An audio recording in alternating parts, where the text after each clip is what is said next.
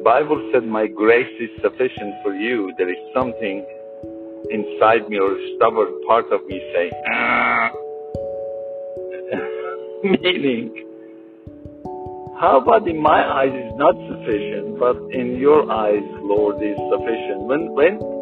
When we hear that in the scripture, when God says, my grace is sufficient for you, we always think that, sufficient means you will have plenty, you will be so happy, you will have more than enough, pressed down, shaken together, or whatever, and your life would be so easy because the Lord said it's sufficient.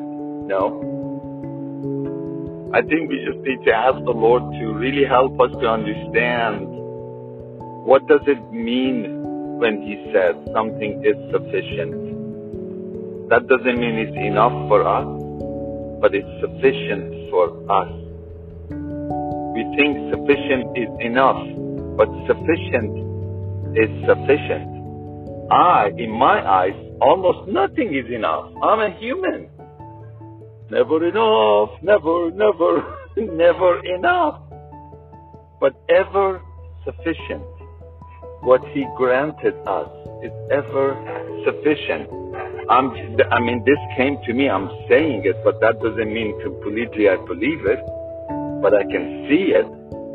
But to my heart, I would say to a degree I believe it, but I need to ask the Lord to enable me to really walk in it. To know what He granted me is sufficient.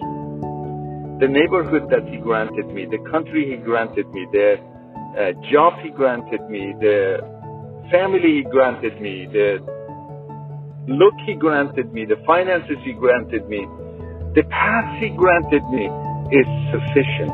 It is sufficient. I just wanted to share that. This is not something, it's not a message, it's a window that we could ask the Lord to help us to look through. What does it mean when He says, my grace is sufficient for you? What does it mean when you look at your life and you say, you know what? It's not enough. He's not giving me enough. But you know what?